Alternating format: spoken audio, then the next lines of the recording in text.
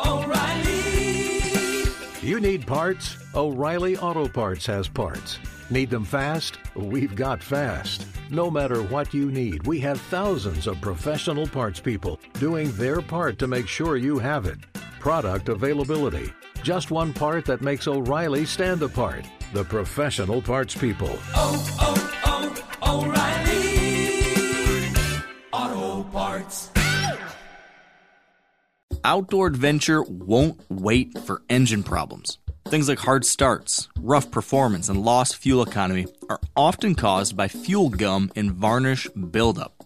Seafoam can help your engine run better and last longer. You simply pour a can into your gas tank.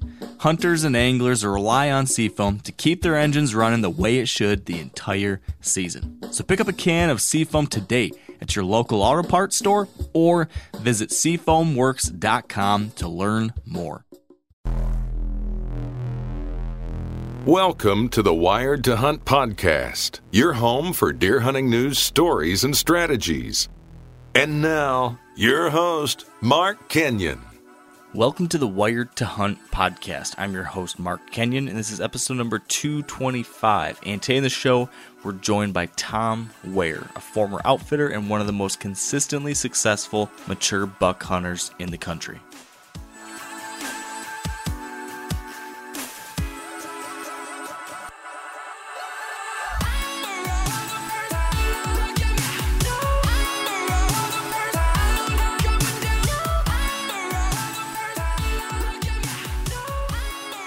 And before we get started, big thank you to Lacrosse Boots for their support of this week's episode.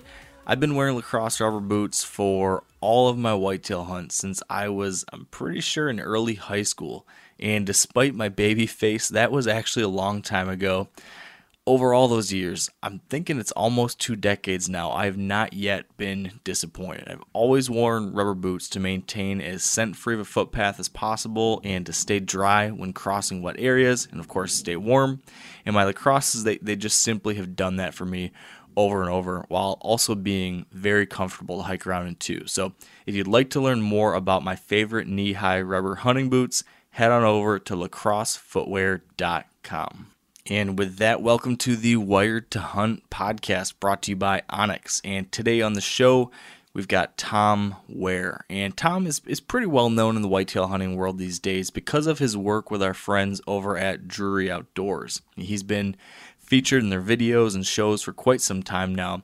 And of everyone they've had on the cast there, he's been one of the guys that have just been getting the job done year after year after year, more consistently than almost anyone else I've seen out there. And with that being the case, today I wanted to get him on the show to just get a better idea of exactly how he does that. And the conversation ended up being great. Now, Tom is a guy who owns and manages his own land, so we do spend a good amount of time talking about his management and habitat improvement ideas.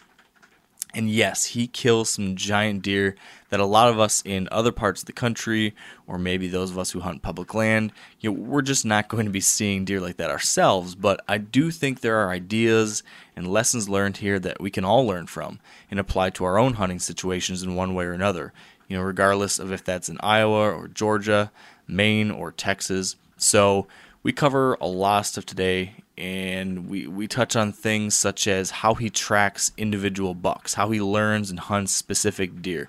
We talk about food plot placement. We talk about different habitat ideas. We talk about the value of having smaller food plots versus larger.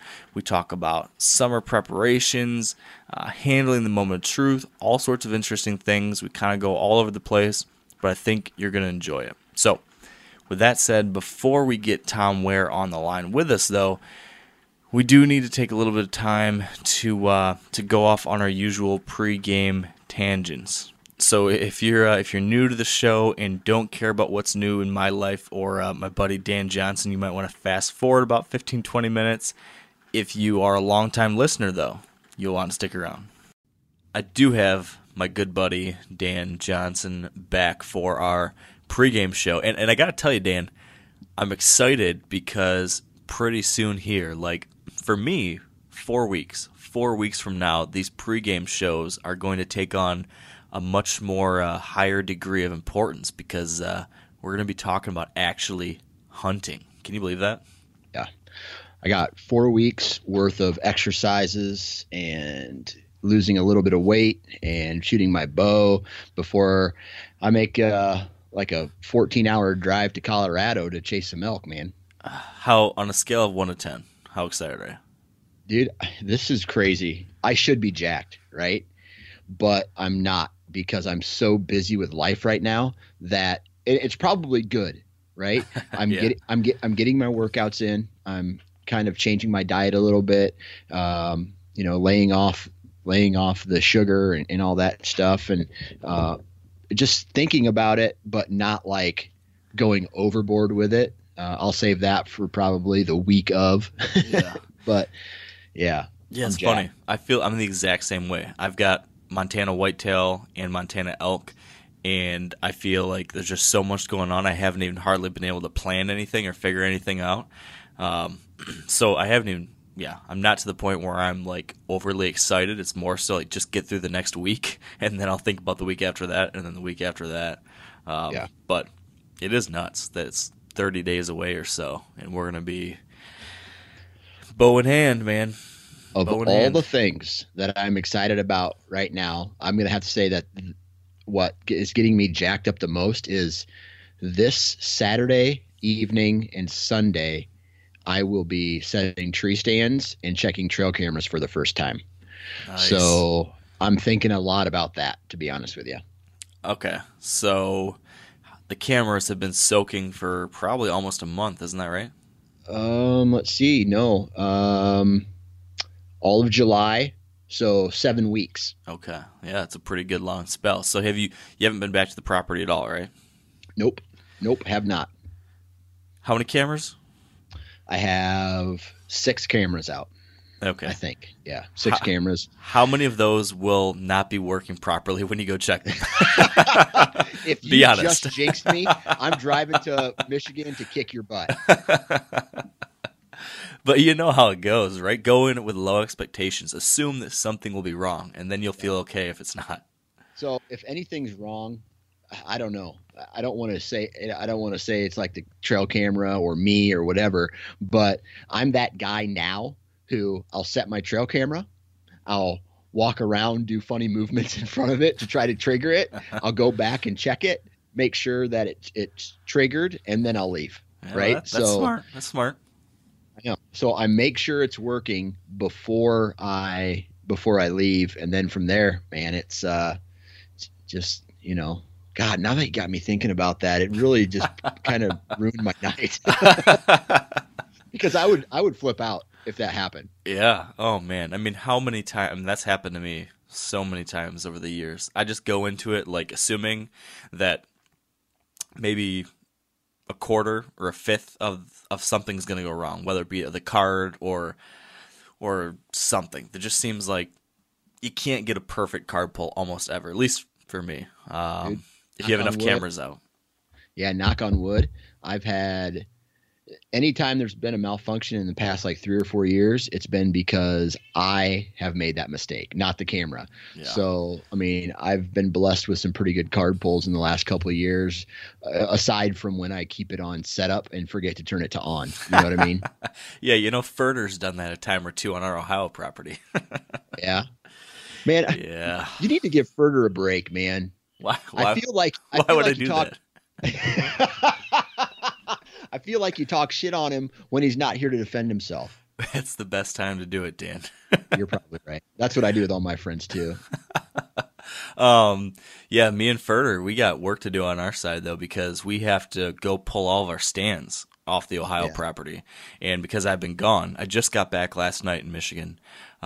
So sometime here soon, we got to drive down to the Ohio place, pull all of our stands, get everything out of there. And I actually leave this weekend again for Colorado and Nevada for a week. So I'm home for 4 days, and then I take off for Colorado, doing some writing project stuff out there.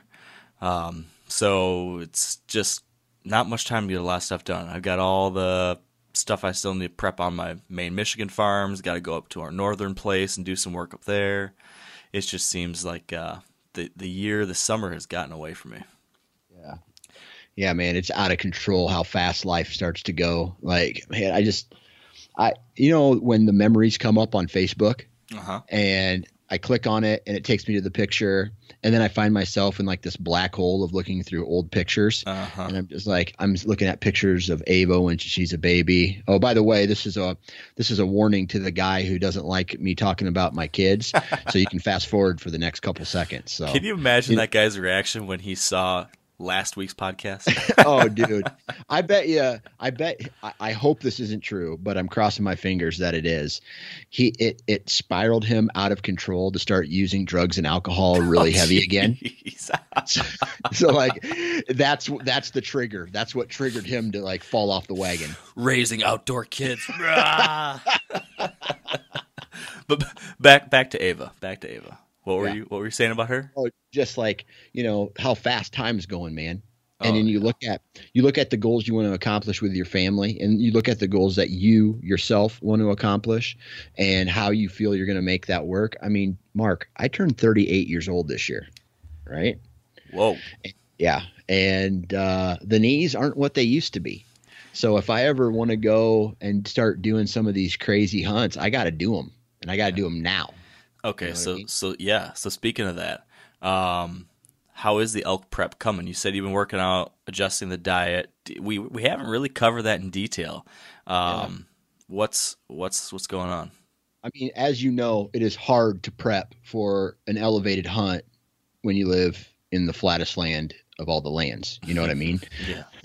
So, I mean, I've been doing my weighted packs, changed my diet, and doing a lot of workout. So I'll do this workout where I'll row and then I'll go run on the treadmill. And I mean, really, that's really all you do. I mean, I've laid off the weights a lot and tried to do a little bit more cardio. And I've lost 10 pounds probably in the last month or so. Nice.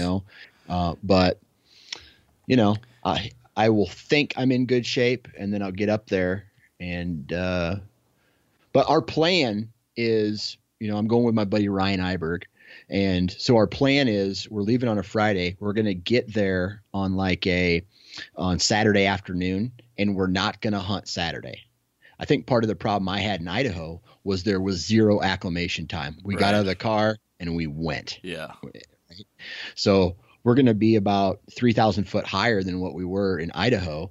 And we're going to be, I'm going to get there, chill that night, pound as much water as I can, get acclimated, try to get a good night's sleep, get up Sunday morning, and then start it. So, see smart. if that helps. I've had a couple people reach out to me and tell me that's what I needed to do. We'll give it a try, man.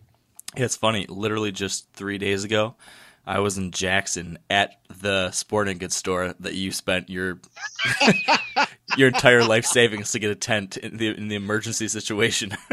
And I'll tell you right now, I can still remember that conversation I had with my wife. She's like, "Your tent cost how much?" You don't understand, Sarah. Yeah, it was an emergency. I had to do it because there's no way in hell Mark was going to let me sleep in his tent. Can you imagine if we both tried to fit in there, though, with all of our wet gear and everything? That would have taken that trip to a whole new level of punishment. Oh, yeah. Well, you had the Taj Mahal, though, for the rest of the trip. That was nice to get everything aired out in there. And Are you taking that for this one? Yep. I just opened it up and slept in it for the first time last weekend with the kids since that trip. I cleaned it, put it away, and then opened it up for the first time. Worked like a charm. And so that was the fourth time I've ever slept in it since I bought it. Well, you're going to get your money's worth after this trip, hopefully. I know. But, dude, I'm jacked. So you're back in Michigan, huh? Yep. Got back last night, home for 4 days, and then gone for a week, and then I'm back for 3 weeks, and then back to Montana to start whitetail hunting. Right. So are you going back to some of that same public ground again? Yeah, I'm going to go back to the spot I hunted last year. It didn't seem quite as well. I don't know. It was pretty darn good last year. I passed on like a bunch of decent bucks, but I was hoping to see like a knocked me off my socks buck, and I didn't see that. So then I was thinking, okay, maybe this place, there's a lot of these, like, a lot of bucks, a lot of deer, but maybe not what I was thinking there might be. But then I went back and shed hunted this spring, and me and Furter found lots and lots of antlers and some good ones too. So now I know, like, there's a lot of mature bucks. I saw a few last year that were like, okay, I think these are some mature bucks. But they're a little bit different body size from, I guess, the Midwestern deer. So I had a little bit of a hard time judging sometimes too. Yeah. But now that we've kind of seen what's out there a little bit better, I feel pretty confident that if I put in my time, and now that I know more about the area after shed hunting and walking basically everything around there, I definitely have a good idea of how to approach it this year. So, so I'm excited about it. Are you hitting South Dakota too, or was that North Dakota? North Dakota. North Dakota. And that is going to be kind of we're going to see how it goes. That's going to be a patience hunt. See how much patience your wife has left. Well, no. I think what I'm doing is I'm going to budget like 10 days to my Montana whitetail hunt. Okay. And I'm going to hit Montana first. But if I happen to get lucky and tag out early, then I can just swing back, and on the way home is North Dakota. Is that a over-the-counter hunt? Yeah, you can get it as I understand it, unless it changed since the last time I looked, which is last year. But as I understand it, you can get a whitetail-only archery tag. I bought it online last year over the counter, and I understand that if you get it during the season, maybe you have to go to a specific town to pick it up in person or something. But I can figure that out. If I get lucky in Montana, I will. I'll take that. I don't even know what I'm trying to say. I'll figure it out. That's what I'm trying to say. Is Furter coming with you? I don't think he is. I asked him if he wanted to come, and he said he's going to look into it. But since our Ohio property bailed, I think he's got a little bit more flexibility with timing since we're not going to do our big trip down there. So there's a chance he might come. I might try to weasel my way into that one, to that North Dakota hunt. I might try to weasel my way in with Furter, give him some like sob story, and then maybe hitch a ride out there with him. It's a cool area. There's a lot of stuff to explore out there. It's fun. So I'm hoping that works out. Yeah. But yeah, I mean, I realize that other than that hunt, which I do have figured out, I feel pretty well prepared for that. But I got this Montana elk tag, and I'm not prepared for that in any way whatsoever. So this is the first time I'm hearing of that. So what's the deal with this Montana elk hunt? There's no deal at all. Like, literally, I applied for Montana elk. I applied for the combo tag, so you get an elk and a deer tag. And I kind of just assumed, okay, I'll figure something out. And then I just kind of got busy with life and planning all these other things. And now I have this elk tag, and I'm gonna budget a week. But I'm going solo. I don't have an area picked out yet. I have done no scouting. I have nothing. So literally in the next week. And there's just too much going on. I haven't even planned my trip that I'm leaving in 4 days for Colorado. I haven't planned anything for it other than getting a plane ticket and a rental car. And I have a friend who we're doing this thing, and I have not picked which mountains we're climbing. I haven't picked where we're going to camp. Nothing. So I'm living on like a week to week basis right now. Oh boy, Mark! I can't wait to see the Facebook post. Have you seen this hiker? Like Mark Kinnion's been missing for 10 days. What? So this elk hunt in Montana, is that going to be in grizzly bear country? Well, if I go solo, which is how it's looking right now, I'm gonna try to not go in grizzly country, just because, hunting anything in grizzly country is a little sketchy, let alone doing it completely by yourself. So I think, and that would be my first solo elk hunt too. So I think a solo hunt will be really cool. I like the idea, getting back there on my own, kind of just, it's a different situation when you're 100%. Testing yourself, yeah, dude. Exactly. Testing yourself. You're 100% dependent on yourself. And I've elk hunted enough. I feel comfortable. I've done a lot of backpacking, a ton of hiking. I'm really comfortable in the wilderness, but it's always been with someone. So I kind of like the idea of doing something that's out of my comfort zone, just to see how it goes. And like you said, to push myself. So I kind of am intrigued by doing it that way. Fortunately, I know enough people in the southwestern general Montana area that if I do get something down, I could probably call someone to help me pack it out, which is what I'd be crossing my fingers for. But yeah, I need to try to look into some of these different mountain ranges that aren't yet covered with Grizz, and I'm planning on doing some scouting on the maps over the next week or two, and just kind of go in with low expectations just to try to find some elk. It'll be kind of fun, I guess, because the other thing about where I elk hunted in the past, where you came with me, like, that was a spot I learned about from a friend, and like a friend took me out there, and then I started going myself afterwards, but yeah. I never found it myself. So there's a kind of a cool challenge of discovering a new place all on my own, try to figure out where the elk are there all on my own, and see if I've, figured any of this elk stuff out, or if I'm as much of a dummy as I probably sound. Well, I tell you what, that's my goal.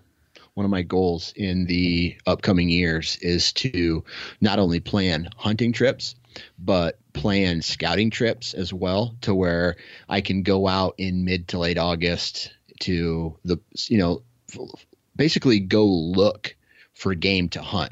Right. It's like one of my dream hunts is a high country mule deer hunt.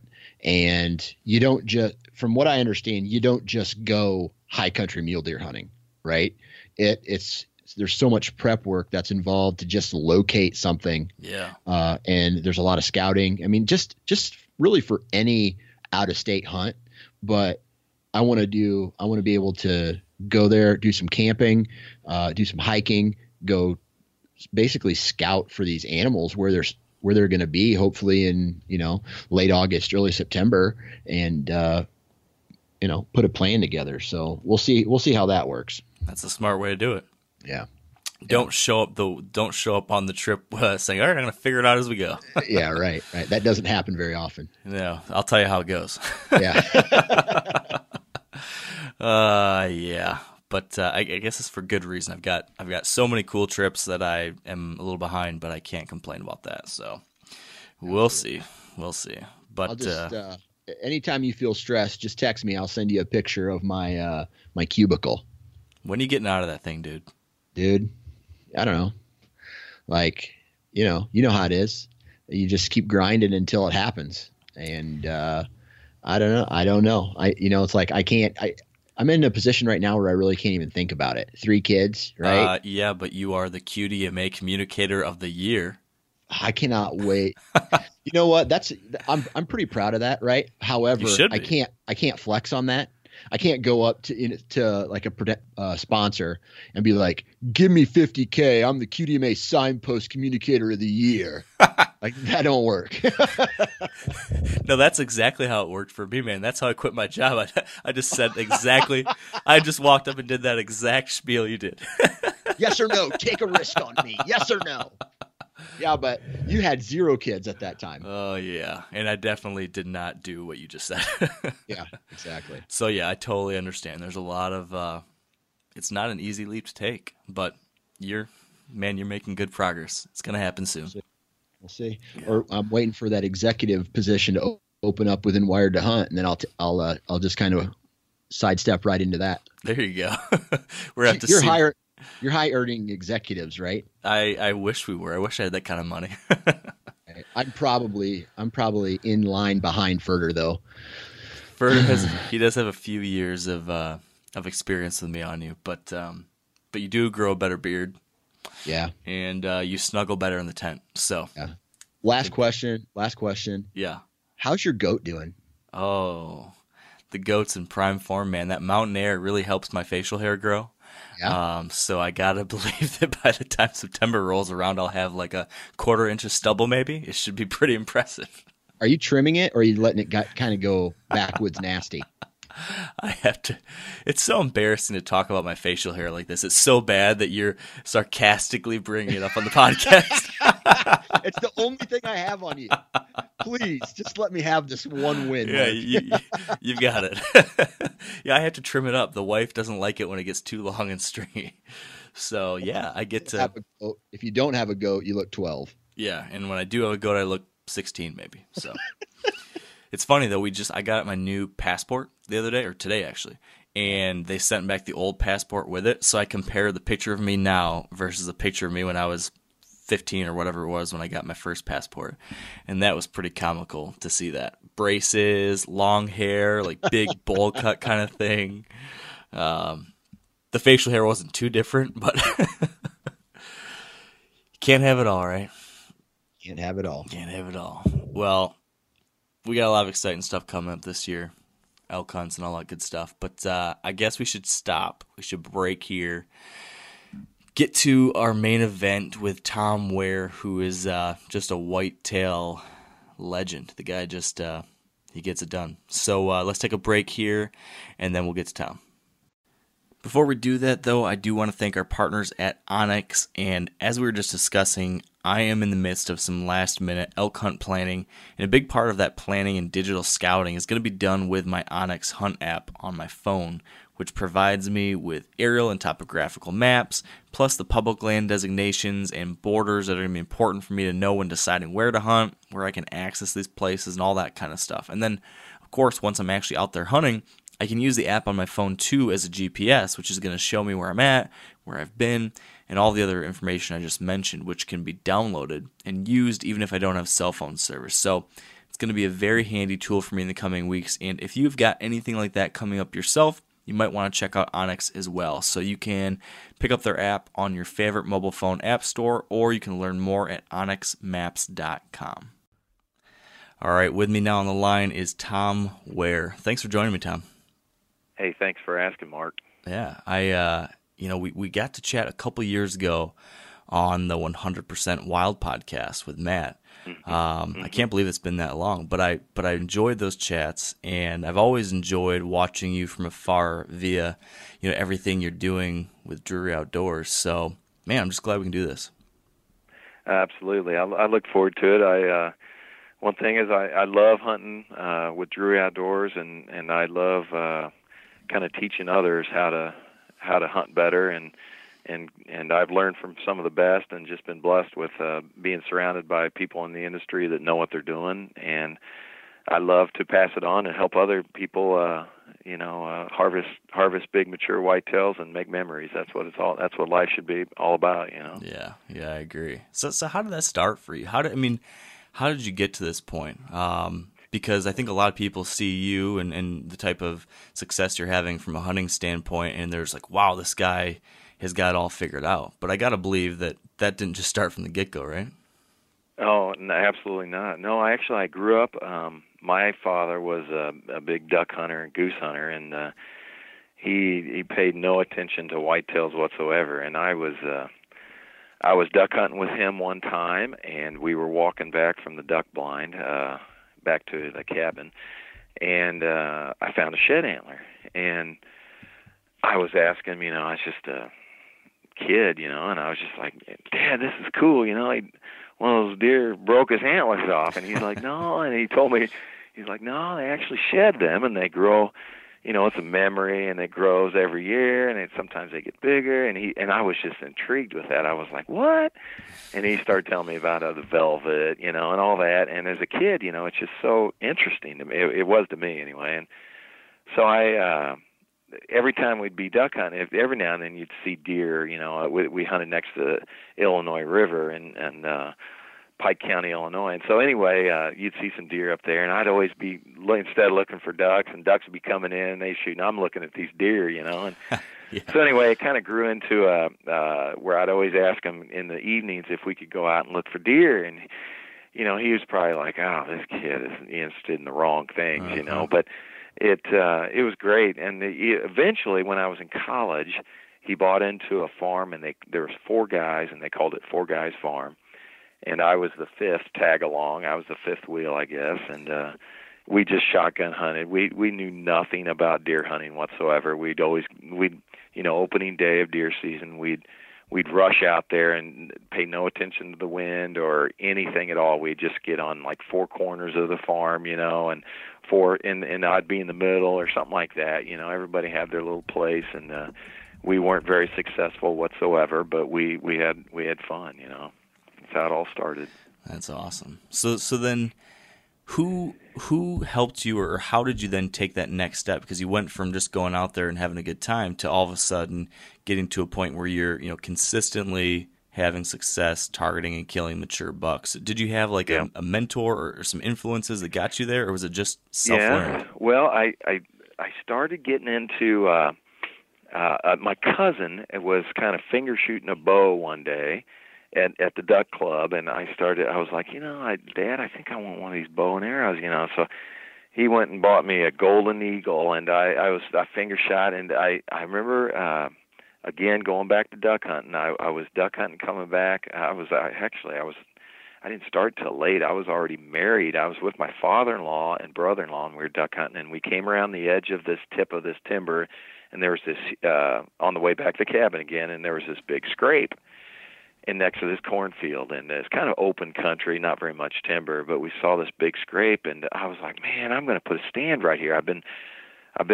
shooting with this bow, and I bought a stand, had an old chain on, so I drove down on a four-wheeler and didn't get there till like 3:00, trying to put up this stand. Again, really knew nothing about it, put the old screw-in steps in, and got up there, and I was like, it's kind of getting that time where deer start moving. By the time I got it up, it took me a couple hours, and climbed up in there, and the four-wheeler's literally 10 yards behind me, just right by the tree, And I had my bow, and I was like, I climbed up with that, and again knew nothing. And the wind happened to be in the right way, and sure enough, here comes this buck. It comes right into that scrape and starts pawing, and my heart was just pounding. I still remember that, and I drew back, and I couldn't even find the peep sight. I was so just jacked up, and I remember he was so close. I was like, I gotta be on him, and I shot, and I knew it hit in the body, and he ran all the way up and like for a couple hundred yards, and then went over the levee, and I remember calling my dad. I had a bag phone. This is how long ago it was. So I had a bag phone in the car, and That's awesome. And I called him, and I was like, Dad, I shot this monster buck, and he ended up scoring. We found him the next day after I could tell you a long story, but we don't have enough time, and we found him, and from that day on, man, I was a bow hunter, and I didn't even want to duck hunt anymore. I was all about deer hunting, so. Man. And so then the next step was we had a farmer next to this Four Guys farm I told you about previously that had about 1,000 acres, and he was a deer hunter, and he didn't lease it out. It was kind of before, it was when outfitters just started kind of coming around in Pike County, Illinois, and he would always let us kind of, since there was the Four Guys farm was 115 acres, so it was kind of tight with all the agriculture and stuff. It was kind of tight for 5 guys, and he would usually in day 2, day 3, he would say, "Hey, if you guys want to go over in this timber or whatever, I'll let you go over there." And so we'd do that, and we shotgunned his property for a couple of years, and then I asked him that first year after I shot that deer with a bow, I asked him if I could go bow hunting, and he said sure. And the next year after that, he called me up. He said, "Hey, I'm going to lease it out," and this was in 1999. He said, "I'm going to lease it out to one of these outfitters." And I asked him, I said, "What's an outfitter?" I didn't even know what they were. And he's like, "Oh, they bring in these non-resident hunters, and it's kind of a vacation for them. They come hunt for like a week, and they charge them, and they sometimes have a cabin, sometimes they get hotels." And so I started looking them up, and I was like, "Man, this would be great, and I'd like to be an outfitter, So I actually said, "Hey, would you?" I asked this landowner, "Would you split the money with me if I was an outfitter the first year and lease it out to me instead of with these other guys?" And he's like, "You know what? I'll do that." Wow. And so that's kind of how it started. I didn't even know, really, I had only shot that one deer, and I was just such a green amateur. I had no clue how to really do anything, and so the next step is I was an outfitter the first year. I had a friend named Joe Gizdick, which he works for Whitetail Properties now. Yeah. He was an outfitter. If you know Joe, I had an ad in the paper for trying like in the St. Louis paper, trying to get customers and stuff. And he saw that and he called me. He says, "Do you need any help?" And I said, "Well, I can't afford any employees, you know." And he's like, "I tell you what, I'll trade you out work for, you know, putting up stands and everything for hunting rights." And I said, "You got a deal." And so Joe came over and he really helped me out. He knew he'd been working for another outfitter in Central Illinois for a few years, and so he knew a lot about just the outfitting industry. He really helped me kind of get going, and I had been working for my family's convenience store chain, and so I was kind of I grew up in the business world, so I knew a lot about business. And Joe wanted to start his own outfitting business, so I kind of helped him on the business side, and he helped me. Excuse me, I got a frog in my throat. He helped me on the just how to place stands, and you know, he helped me a lot on just wind direction, and just getting to know the basics. And so that's kind of how I started out. So that's Wow. kind of the very beginning. That's awesome. So Yeah. you started the outfitting business, and how long did you end up running the outfitting there for? Well, I started in '99, and actually at about 2000, I got one more story for you. The next step was Joe worked with me, but I kind of wanted to be able to go to. You can't major in college in whitetails. I mean, you can.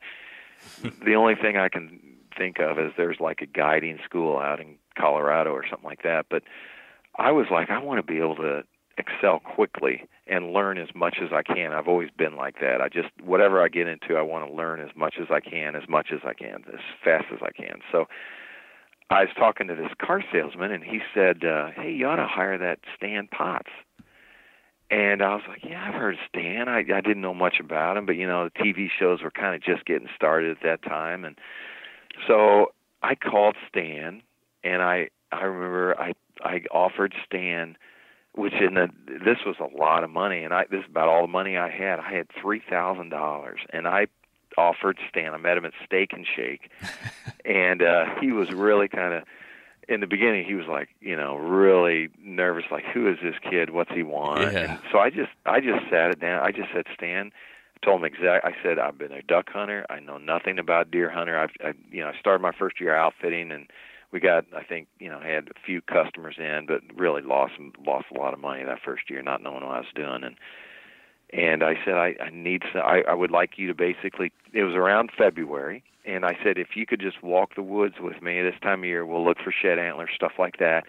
And if you can just think out loud and just tell me what you're thinking, why you would hunt this stand or put a stand here, why would you pick this tree, how would you access it, and stuff like that. When you look at it, we didn't have as many deer cameras at that time. So we look at deer tracks and say, that looks like a 3-year-old, or that looks like a mature deer, and stuff like that. It was totally different. Or a scrape line or a rub line, stuff like that. And so that's what he did. He actually, I hired him to take me out 10 full days for that money and spend a full day with me and just think out loud. And Stan he was one of the few that had killed some giant deer at the time. I think he had Illinois second in the state as far as typical, a 201, I think, something like that. So he killed some giant deer around Clinton, Illinois, and I hired him, and he kind of took me under his wing and taught me a ton about whitetail hunting. And then through the outfitting industry, I had people in like Bill Winke, Greg Miller. I ended up buying a farm in Iowa later from Don Kiske, and met a lot of guys in the industry, and they all hunted differently. They all had different thoughts of how to hunt, and I just kind of soaked all that knowledge in and put it in my file cabinet in my brain and tried to learn from everybody. Wow. That's a heck of a set of influences there. Yeah, I was just surrounded myself with the right people, and was very lucky to be able to meet them, and they were willing to share their knowledge, and it was awesome. Do you remember anything on those days with Stan? Was there any like light switch moment for you with him, that first, mentor that walked you around for 10 days? Was there anything that still stands out today that you remember, oh, when Stan brought this up, or this thing I learned from Stan changed everything for me? Is there anything like that stands out still?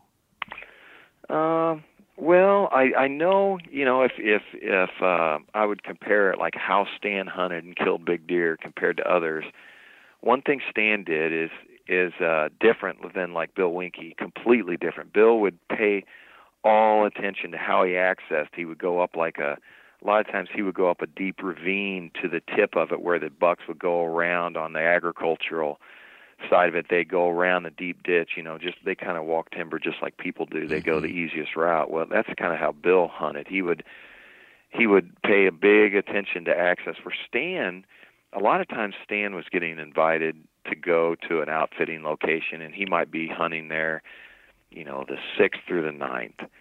So he knew that during the peak of the rut, he's just got to get to the main travel corridor where the most does are, and maybe that part of the timber where they're going to be traveling all day. And he just said, I remember asking him, well, how am I going to get to this tree right here, Stan? And he was just like, don't worry about it. During those times, just get here. I don't care if you have to trample all through here. You just get your butt in this tree and sit here all day, and you'll have a good chance of killing a big buck, and so he was, he would find the tree. I remember at the end he would quiz. It was kind of fun because he would say, okay, in this timber right here, I've got a tree picked out. Now you pick out the tree you would pick out, and then tell me why you would pick it out. So it was kind of like a little test. Let's see, kid, here. Let's see if you're going to pass this test or not. And near the end there, about 80% of the time, I was picking out the same tree, and it wasn't just like, 10-yard radius. It was like, in this 100-yard or 200-yard area, which tree would you pick out and why, and how would the wind currents flow, and it was a great learning experience for me. But that's really the main thing I remember about Stan and all the others is I usually remembered how they hunted compared to everybody else. Man. Was there anyone else of that group that stood out as being really different? You mentioned how Bill really focused on access. Stan was all about getting the best stuff right away. Anything with like Don Kiske or any of those other guys that stands out that was interesting or unique? Yeah, Don was. I went to. I was getting older and working for the family business and had a little bit more money. And then when I met Don was when I actually, Stan recommended, I said I'd seen the peak in Pike County and the land values go from like $900 an acre to,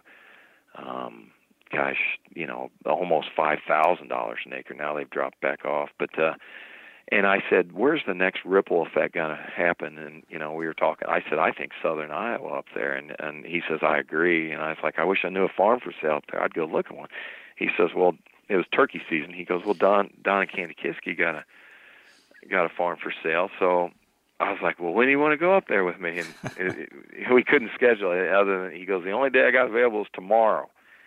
So I was like, man, let's go. So we went up there, and I fell in love with this piece of ground. But Don, that's kind of when I really first started seeing. I had messed around with food plots as an outfitter, but Don did a great job of really kind of, putting a lot of food plots out and larger food plots. And, that was kind of the beginning of the food plot era.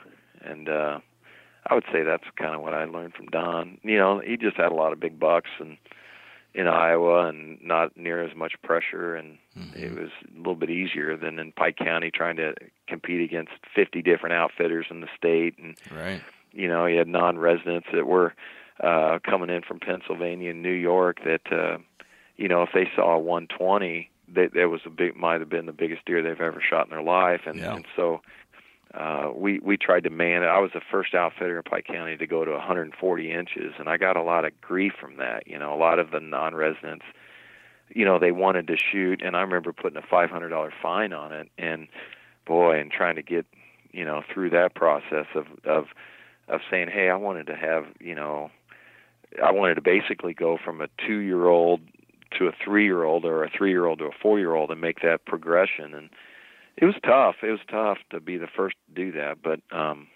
we got it done, and and I eventually sold the outfitting business in 2010, I think it was. So I was an outfitter for about 11 years, but I learned a lot, and not to overpressure a stand, and only put a few customers in a stand. We had 300 sets, and some stands didn't even get hunted, So I was all about just not putting very many customers in the same stand day after day, But you had to have a lot of land to do that. So yeah, well, I've always thought that being an outfitter has got to be one of the best ways to get like a PhD on deer, because it's not like you're just hunting yourself. You're hunting for a dozen people or dozens of people or whatever, thinking through how to place all these different people, and then getting reports back from each one of them. So it's like you can test something and then get the feedback on it right away. So yeah, I mean, absolutely. that Got a lot must of be experience. incredible. Yeah, it was fun because I had fully guided camp, and then I did offer a semi-guided camp. But the fully guided, I'd have dinner with the guys every night, and we'd sit around the table and we'd just sit there and talk about, hey, they saw this big buck. How did he approach? Where did he come from? And you'd mentally note that, and then did he bust you in the stand, or did he catch your wind? Did he? We didn't have of course we didn't have any box blinds or anything like that back then. If they did, they were kind of homemade platforms that we'd put in a fork of a tree or something like that, and I tried to stay away from those as an outfitter just for safety. But you definitely learn on a much quicker pace, in which that's what I loved. I loved learning. So yeah. Is there anything from that time period that you learned during that kind of like overload of information that you still come back to now today, just hunting on your own? Were there any big takeaways from that period?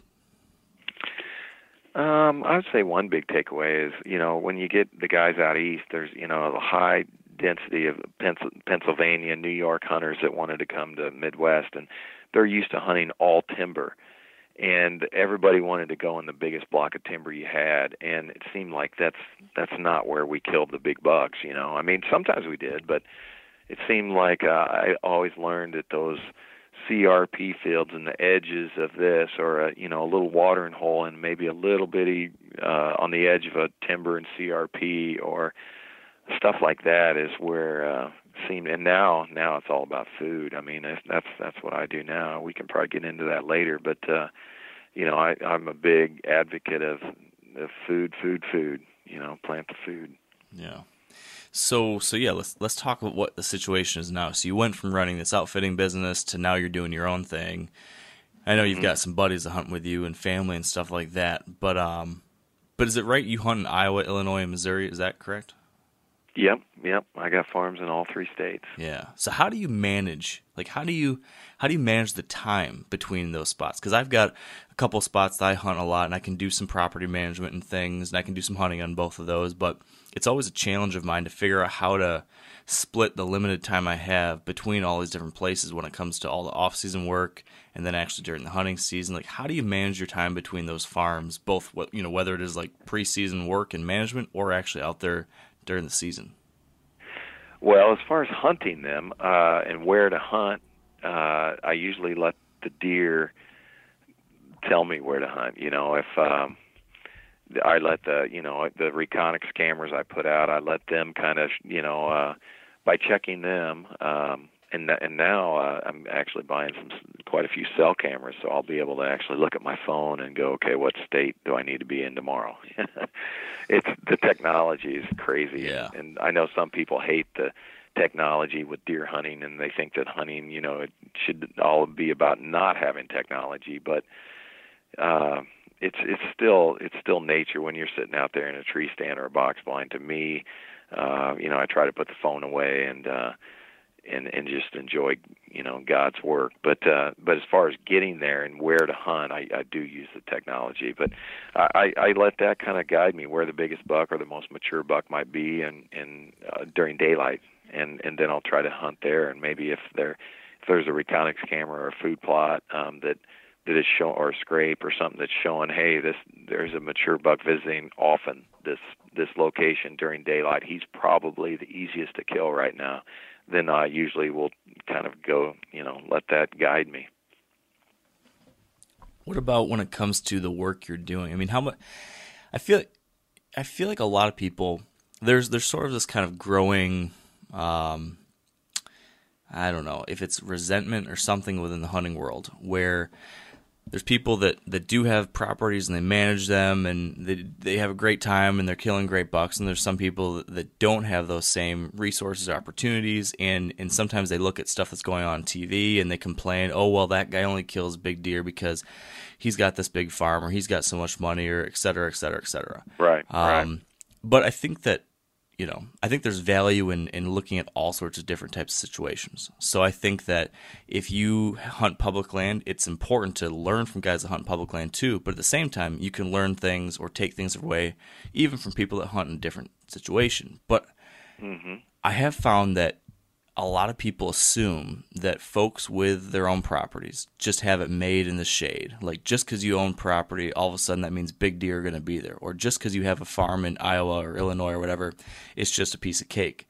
But after talking to people that are in those situations, you inevitably find out that there's actually an unbelievable amount of work that goes into that. Oh yeah. Can you speak to that? There's a lot of preparation, and I would say the biggest thing, I am blessed with property. I'm able to, I've worked hard, and you say all that, but I do have different properties, and the biggest thing I can say about, buying farms, and it is the biggest thing to get big deer. You can have big farms, but that doesn't mean you're going to have big deer. You have to pass the big deer. I mean, people won't believe me, but I do have video to back it up. I've passed some just gigantuan deer, and then I've regretted it later. I remember passing a big buck just a few years ago in Iowa, and he was a 5-year-old, and my goal was to shoot a 200-inch deer. Still haven't shot one. Actually, I shot one, but I didn't kill it. I didn't recover it, and he lived and grew another rack the next year. But I remember the buck I was referring to earlier was we found his sheds, and it was 192 inches. Oh, wow. And he came right into a decoy, and it was just like a chip shot. But we knew we had tons of Reconyx pictures of him, and we're like, he's not a 200-inch deer. He's on the best part of my property where he's least likely. He was kind of a homeboy, and I was like, he doesn't wander too much. So I don't think, and even if he does, he wandered onto a lease that I had next to my property, and it was in Iowa, and I was like, I just don't think, and the neighbor to the north was a friend of mine, and we had talked, and he's like, I'm not shooting him either. In fact, his wife had passed the same deer, and his nickname was Sly, and long story short, the next year he went from a 192, he shed his antlers at the end of November. Jeez. So he was sick. Mark Drury thinks that we talked a lot about it. He says I probably had a tad bit of EHD, and he just fought through it and lived. But he dropped his antlers early, and then the next year he grew a set of like 160. And so we passed him again the next year, thinking, well, he'll recover, he'll come back again the next year. Well, we actually found him dead at the end of that year, and so it was, I regret it. I was like, dang, I wish I would have shot him, but it's, you'll never shoot 200-inch if you shoot 190s, so that was my goal, and I still haven't got there, but one of these days I'm hoping to.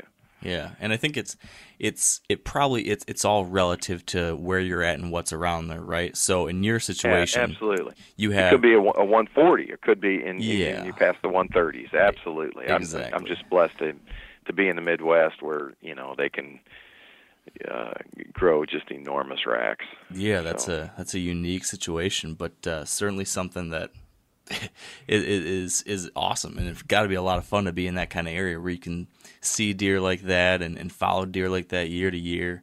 What do you?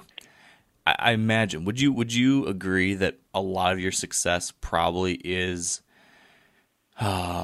Would you pin a lot of your success on the property work you're doing, the ways that you are improving the property, thinking through the property, strategically planning things? Is that a big part of what you're doing that's leading to this success, would you say? Yeah, I think it's everything. I think it's when it could be anything from when I buy a piece of property. A lot of times, many of the pieces of property I've bought have been like maybe old pasture that used to have a lot of cattle running on it. And then, you can, 1 year will make a huge difference on a property like that, where all that, if the cows aren't on there anymore, then that's all growing up in a nice bedding area. The deer are going to bed there a little bit more often now that the cattle aren't there and they're getting bumped up all the time. So, and there's, a lot of fresh new growth are going to come in and bed there. And then you might add some CRP, you might add some switchgrass, just a lot of brush grows up. You might add agriculture so they have food, bedding. They got a lot of bedding like, switchgrass, and just secure bedding where they feel secure, feel comfortable. It's just a lot different than the pasture and the maybe the timber that's ate down from the cows, like it used to be. It'll just change it, and all of a sudden you'll have more whitetails living on your farm, and then, they might have not managed that property in the past, so then you have to go through years of literally passing, 2, 3, and actually literally passing 4 years. I don't believe a deer is at its potential until it's 5. And that's just me, and everyone's got their different opinions. I try to let deer reach 5 years old. And I just think I've seen them so many times, especially between 3 and 4. But even between 4 and 5, they'll just grow another. I have a deer this year on one of my farms. I don't want to say where, but he was about 160 and last year as a 4-year-old. And this year I just got pictures of him just like 3 days ago, and we pulled him off the Reconyx, and I was like, oh my gosh. And he just grew, and I sent him to Mark Drury, and I was like, how big do you think this deer is? And I said, I didn't tell him what I thought it was, and he came back, he said 188 to 190 is his guess, and he said, how big do you think it is? And I said, I was hoping he would make 190. Yeah. And he says, I think he probably will. He goes, I think I'm being a little conservative. And so anyway, that's if I would have shot him last year, he'd have been a trophy deer, 160. Everyone's super happy with those, and even in the Midwest. And I think a 160 is, everyone can say, is a trophy deer. Something to be very, very proud of. But if I would have shot him last year, he wouldn't have grown extra 30 inches. So that's what I really specialize in, I would say, is just the willingness. I'm lucky though. I get to hunt more than the average person, and so I'm out there hunting a lot. If I only got to hunt on the weekends, or 1 day a week or 1 day a month, then I'm going to shoot that deer, and that's the difference. I'm just very lucky. Yeah. Well, I mean, to your point, there is something to be said about having that time and being able to be a little more choosy because of those opportunities. But absolutely. Well, you mentioned like when you're picking up a new farm and you look for sometimes spots with pastures and kind of almost a blank canvas. When you've gone into that purchasing decision, because it sounds like you've bought handful of farms over the years, are there any other things that you're looking for that have been like a good thing to have on a property when you start? Like I always want to look for X, or it's great to get a property with Y on it because it sets you up, better. Mm-hmm. Anything like that stands out that you look for? Absolutely, yeah. A lot of times when I'll look at the first thing I look at when I'm looking at a farm is the aerial photo. Usually when you're searching for farms for sale, that's how the realtors, they put them on their website or whatever. So you have access to that aerial photo. And then I'll try to zoom out from that aerial photo, and I'll look at what timber is around it. Is there connecting timbers that maybe might carry a big deer, that it might be able to carry more big deer because during the rut they're going to travel onto you? Or is your farm the only area with timber? Or maybe your farm doesn't have much timber, the neighbor farm has timber, but you can draw them in there by planting food. So I look at things like that, and then I look at the access of how, like let's say I buy a 80-acre farm that's in the shape of a rectangle or something. Usually I'll try to put my food plots. I'm big on food, like I mentioned earlier. I'll try to put my food plots usually on the exterior of the farm, no matter how big it is, and so that I can access that farm. Hopefully, I have access from each direction. That would be ideal, but that's very rarely the case. But when buying a farm, I try to have at least two spots. Let's say the north and the south, or the east and the west, or something like that. And then I'll put those food plots so that basically when you're going into that food plot and putting up a box blind or a tree stand, you want the wind in your face blowing away from where the deer are bedded. And, that's it sounds common sense, but, back in the day when I was hunting a Four Guys farm with my dad, I mean, that was never even considered. And I still talk to people today, like my buddy I hunt with, Clem, we call him, his name's Mike Clements, and his dad, he says they still all hunt the way the Four Guys farm guys did. They're just shotgun hunters, and they wonder why they don't kill anything. And well, a deer lives by his nose, and they know those guys are there, and so we just try to pay attention to the common sense things. And hey, if you can get into your location, whether a tree stand, a ground blind, a box blind, something like that, and hunt food where those deer are going to come to that restaurant, so to speak, and you can be there waiting for them without them knowing beforehand, then your odds are going to significantly increase. And I just try to use it's not rocket science or anything. It's just, I try to plant a lot of food and bring them to me. Yeah. What other things are you thinking about when you're planning a food plot? Planning or planting, I guess. I mean, you talked about the importance of having these plots located on the exterior, so you've got easy access. But is there anything else that you're thinking through? Like, do you try to have them tight to bedding areas or far from bedding areas, or do you anything else like that? Yeah, absolutely. I was just going to say that before you said it. Tight to bedding areas, because it seems like they will. If you want those deer, you can make them not so tight, and I'm not saying you won't see deer there, but it seems like you see the doe. Anybody that's a hunter, they see the does come out first, and then those mature bucks. All of a sudden, if you do see them, they'll step out in that back corner just 15 minutes before dark or whatever. But if you have some of these food plots they're tucked in tight to bedding, it seems like, all of a sudden they're showing up an hour and a half before dark, and you're like, man, I can't believe this deer's on the field during this daylight. Well, it's just, he's getting up, stretching his legs, and he's not bedded very far from there, and he feels comfortable. He's been there, and there's been no other intrusion. You're not out there throwing a football in the backyard and letting him, it's where he goes every day and feels comfortable. Maybe there's you have water close. Sometimes you can plant them right next to water where they're going to want to get a drink and eat. So things like that you try to think about. Might be tougher to get to those locations. Maybe maybe your block of timber is kind of in the middle, and you have to plant in the middle of your property because that's the only thick bedding area. Then do it. I would say do it. I have a farm like that in Missouri where my best food plot, my most successful area is right in the middle of my farm. So that's kind of against the grain or against what I normally do, but on that farm I have to do what it takes. I have to get in there next to the biggest chunk of timber and bedding area that I can to be able to see those mature bucks during daylight. So how do you do that then without screwing things up from the access standpoint? What kind of scenario or what have you done to allow yourself to be able to get in the middle without screwing the pooch?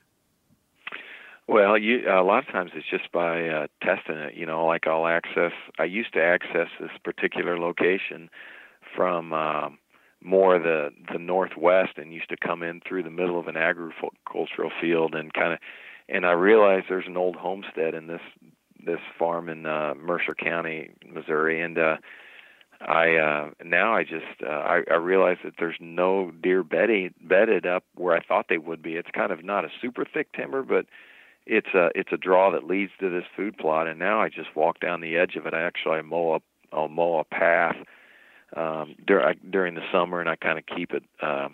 One thing you do. Here's a little tip is I keep my paths that I walk into the stand mowed all year. And you just got to mow them maybe once every 2, 3, 4 weeks, because if you mow them, some of that longer grass right before the season just one time, that grass gets the stems on it get real hard and crunchy. If you keep it mowed during the year, they're real soft, so you can access that path real quietly.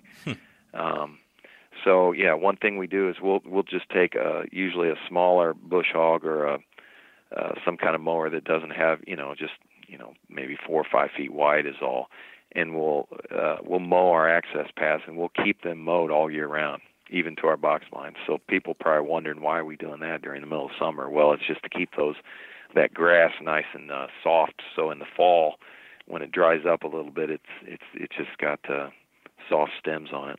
Yeah, that makes sense. Yeah. Speaking of food plots, another thing I've heard you talk about on this front, you've mentioned how you feel, or you've seen on some of your places, how it seems like each food plot and the area around it kind of has a king. So like there'll kind of be a mature buck that decides to call this plot and that little area home.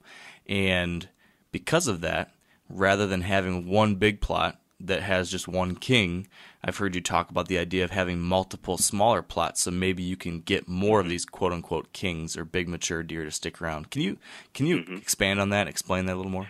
Absolutely. It's actually a strategy we've really picked up on the last couple years, and in fact, I did a segment on Bow Madness this year with Drury's called King of the Plot, and it was basically describing that exact situation you just mentioned. And the analogy I'll use maybe to kind of in human terms is, see these big mature bucks that are 5+ years old, they're all dominant and they hang out together all year long until the rut, and then they hate each other. They're best friends, and they hang out in these bachelor groups. But then during the rut, they fight and they beat each other up really bad. And we had a lot of bucks on our farms, especially in Iowa. It seemed like that. I was like, man, all my big bucks get busted up. I mean, they get busted up pretty early. You got to shoot them early if you want them to have a wreck. I mean, it seems like. And so I was like, well, how do you? I guess it was because we were managing the farms and there was more bigger bucks living there. So I wanted to kind of spread them out and see, so they don't run into each other as often. And so, we have a lot of switchgrass. And the best analogy I can use, it's kind of might sound goofy, but it might help some people understand. Imagine if you had 15 Mike Tysons. Okay, everybody kind of knows who Mike Tyson is. He's a big, giant boxer that, is mean and he beats people up, Yeah. But imagine if you had 15 Mike Tysons in a gymnasium, walking around, playing basketball, whatever. And they're they have this hormones are at full tilt, and they only breed once a year, and they're all going after the same woman. They're going to fight and beat each other up, and that's what these bucks do. But then imagine if somehow you could put, almost in that gymnasium, you put walls up and almost make it like a hotel. So in essence, you're putting, so they can't see each other, and it's more like rooms in a hotel. So you might be in a hotel right next to another Mike Tyson, but you're kind of in your segment where you're separated from him, and you really don't know he's there. I mean, so in essence, that's kind of what we've done with food plots. We try to make different areas where a lot of does might hang out, but hopefully they're kind of spread out so that, hey, we've noticed a lot of times we'll sit on one food plot and the same big buck comes out, and he'll almost make a round around that food plot. Let's say it's a 1 acre food plot. He'll come around and he'll just kind of walk the other smaller bucks off the field. Have you ever seen that? Mm-hmm. And so, and then, maybe that's the 5-year-old, but he's pushing off any other littler, smaller buck, maybe 3-year-old, 2-year-old, and sometimes even another 5-year-old will come out there, but he kind of pushes him, and so one's more dominant than the other. So if you could plant another food plot just 200 or 300 yards down, then maybe that other 5-year-old will go down there, and that's what we've seen actually is happening. And so we plant, instead of one maybe 2-acre clover field that might be half brassicas and half soybeans, or half clover and half brassicas, or something like that, we'll maybe plant 2 1-acre plots not far from each other, and it seems like they kind of, hey, maybe that non-dominant 5-year-old that was just run off the field by the dominant one might now go and kind of hang out in that other clover field, because they know that, that big old buck that's the dominant buck, he's always hanging out there, so I'm just going to go hang out over here. And that's actually what has seemed to happen, and our reconics have told us that. And so then you can monitor the reconics and see, oh, well, this buck's hanging out here more often than not. I'm not saying they never go in there. Of course they do, but it just seems like they have a favorite spot or a favorite food plot, and that's kind of how we've, maybe not a good analogy with Mike Tyson, but that's the best analogy I can come up with. We try to separate them. That makes sense. Now, do you try to plant the same thing in each one of those plots, so it's not like at one time of year they all the deer want to be in plot A, and then all the deer want to be in plot B at in the late season? Do you try to have the same kind of thing so they do spread out throughout the year, or is it different? Kind of. Sometimes I do, sometimes I don't. I do know. I can tell you that I usually try to plant clover nearly in every food plot, at least around the edges. If it's a circle plot or whatever the shape is, I usually try to plant clover in part of that field. And the reason is, I had actually a biologist come to my farm, and probably 10 years ago, and said, hey, if you want to create a deer's habit and you want them to come to this food plot every night, he goes, plant clover, because clover is going to be there year-round. Even during the winter, when they're pawing at it and snow's on the ground, they can at least get to that green underneath the snow and that clover. And clover is pretty much there year-round. So I do try to have clover in nearly, I would say, 90% of my food plots, even if it's a small amount, because I want deer just getting in the habit of coming there. That makes sense. If it's a brassica or soybean field or cornfield or something else, then that they might die off, or they, let's say it's radishes. Then once the radishes are gone, they, or soybeans or something. Once they're gone, they're not going to come there anymore. So clover kind of prevents that from happening. Yeah, it's that incredible perennial attraction year after year, and most of the year it just does the job. There's no doubt about that. Absolutely. I've heard Mark say, and several guys, just clover is it seems like when we've tracked where we actually kill these big deer, it seems like clover is king. I mean, it's just it seems like we kill them on clover. It seems like it's more than 50% of the time. It seems like they just love it. Yeah. It's a staple in their diet. Before moving on, we are going to take our last break of the day to thank our partners at Whitetail Properties. And today, continuing my bi-weekly recommendations of resources put together by Whitetail Properties, I want to mention another one of their land beat videos. And this one's titled Creating Better Whitetail Habitat. And it features Dr. Craig Harper. He's a guy I've mentioned many times before, and he's one of the foremost experts on managing habitat for whitetails. And in this one, he walks us through how he goes about making decisions on how to improve an area for native vegetation. And he does this by selecting certain trees that he's going to cut or girdle to open up the canopy above this area, letting in more sunlight, which then allows deer-level food to grow. So in this video, Craig does a really good job of really, I guess, showing us exactly what he's doing, which trees he's choosing, why he's choosing them, how he's then going to deal with that tree. It's very helpful stuff. So head on over to the Whitetail Properties YouTube channel if you're interested in checking that one out, or visit whitetailproperties.com to learn more about their land specialists and the properties they have for sale. Now back to the show. So we're talking right now. It's August 1st today. For me, August is like a really, really busy month for me in the whitetail woods. There's a lot of work going on, and then I try to stay out when September hits to leave the area alone before hunting season.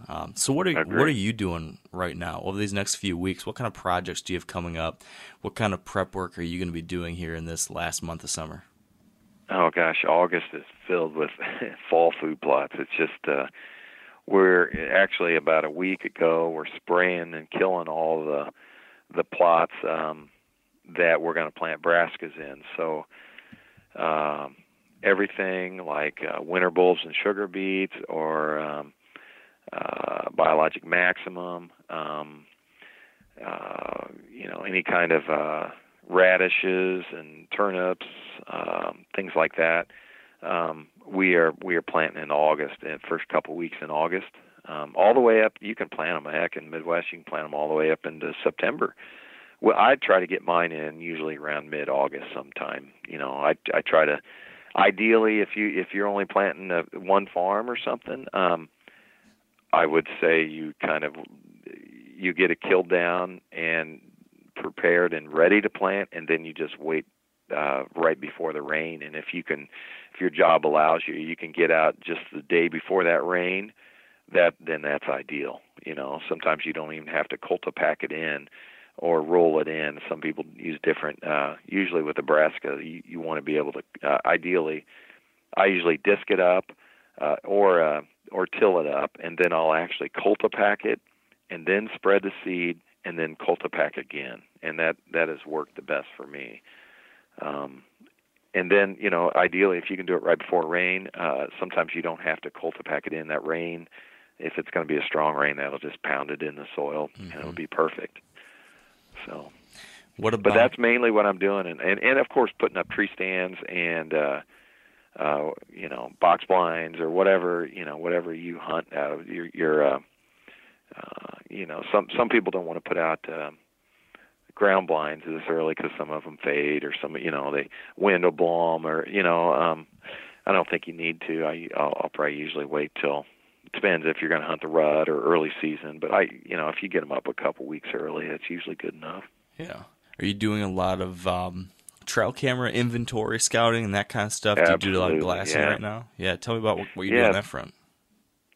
Doing the trail cameras is kind of the fun because it's the first. You're it's kind of like all the hunting shows start about this time. The new ones get out, and then you're checking your trail cameras to see what he grow into, or did he make it from last year? Maybe a buck disappeared, and all of a sudden he's there, and he's been there the whole time. He just didn't know, never found his antlers or shed antlers.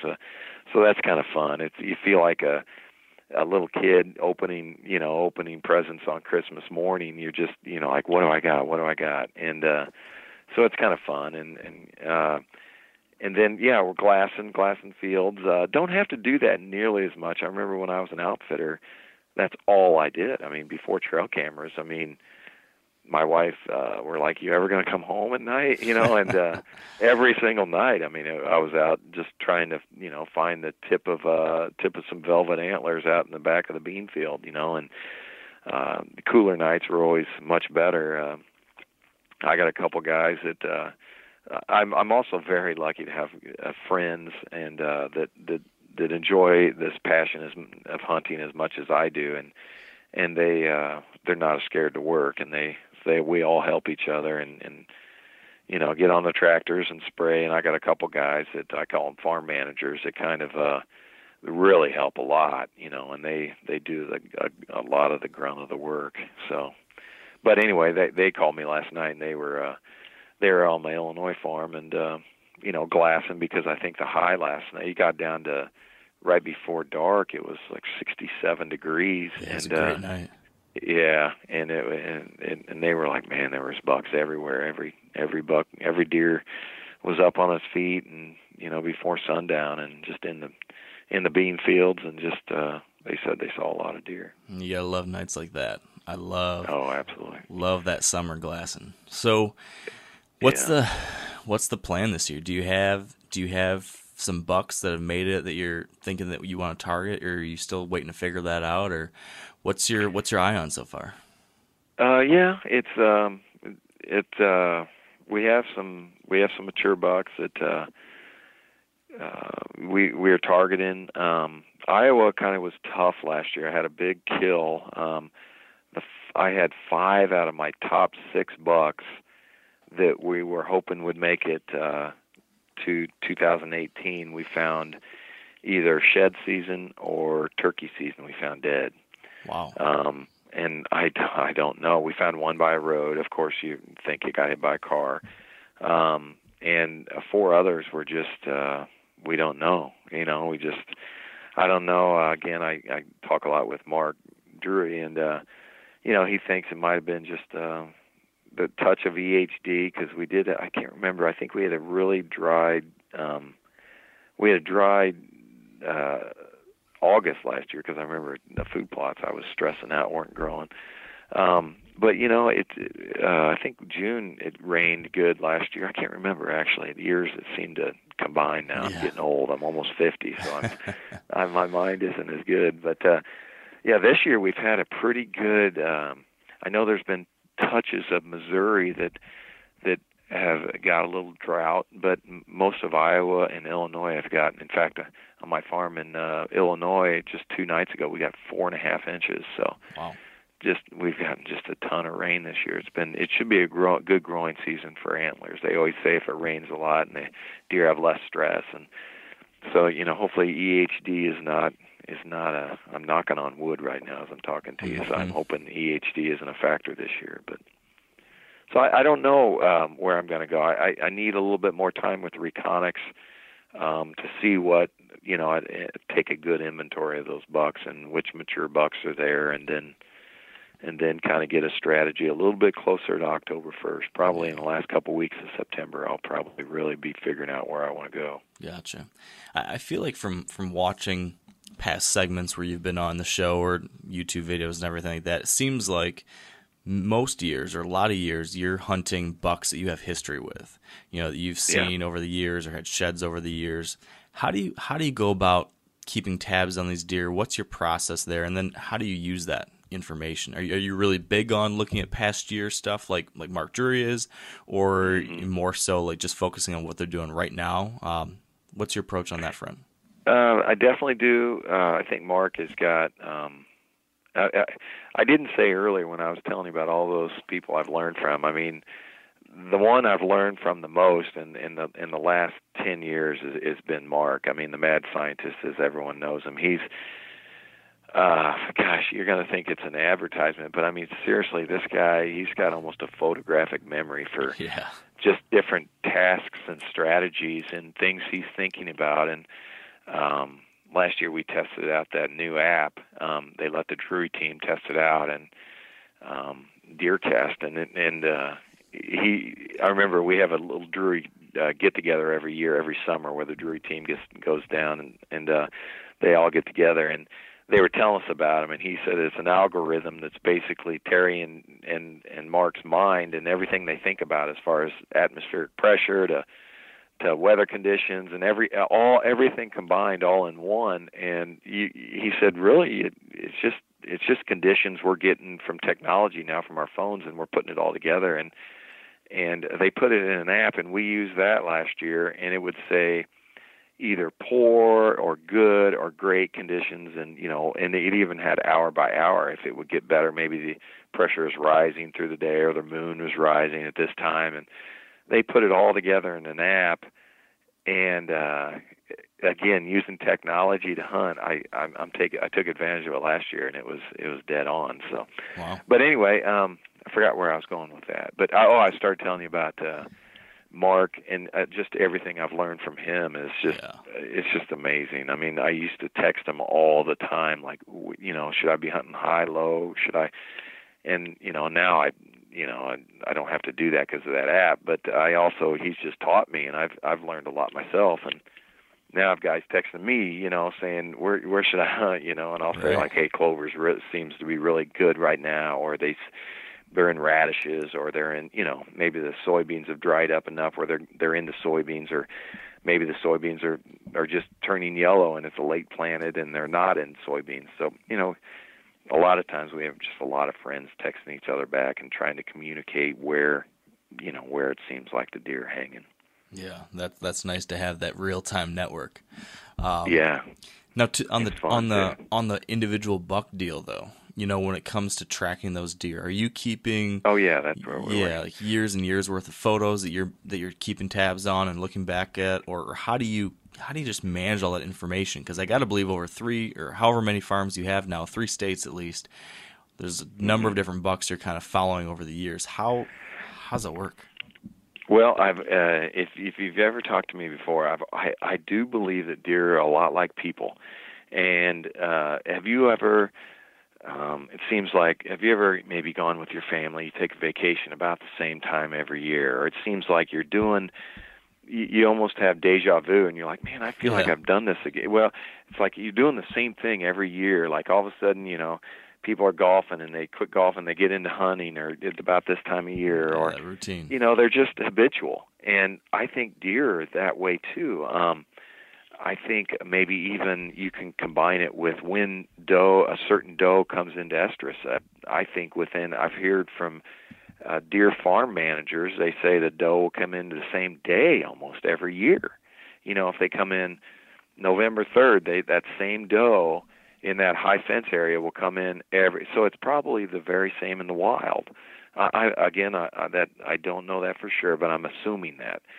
So if a certain doe comes in and all of a sudden you get a big buck on camera in a certain area of your farm, or on a public ground or whatever, and I think, I've seen a lot of articles written that say, that deer will be in that area again the same year. Maybe he lives 2 miles away, but he comes over to this farm November 6th through the 9th or something like that.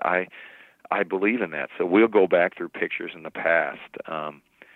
If I'm on a certain farm and I have a north wind to hunt, and maybe there's 2 different food plots that I can hunt with a north wind for that food source. Maybe they're in radishes, and it's a north wind, and so I want to hunt radishes on a north wind. I'll go back between those 2, and I keep all my reconnaissance photos like in files by food plot or by camera. Like if they're in, I'll name a certain part of the timber or a pond. I'll name it Frog Pond or something weird like that, so that I'll keep that file on my computer with all those pictures from that camera from years and years and years. So then I'll go back during that time frame.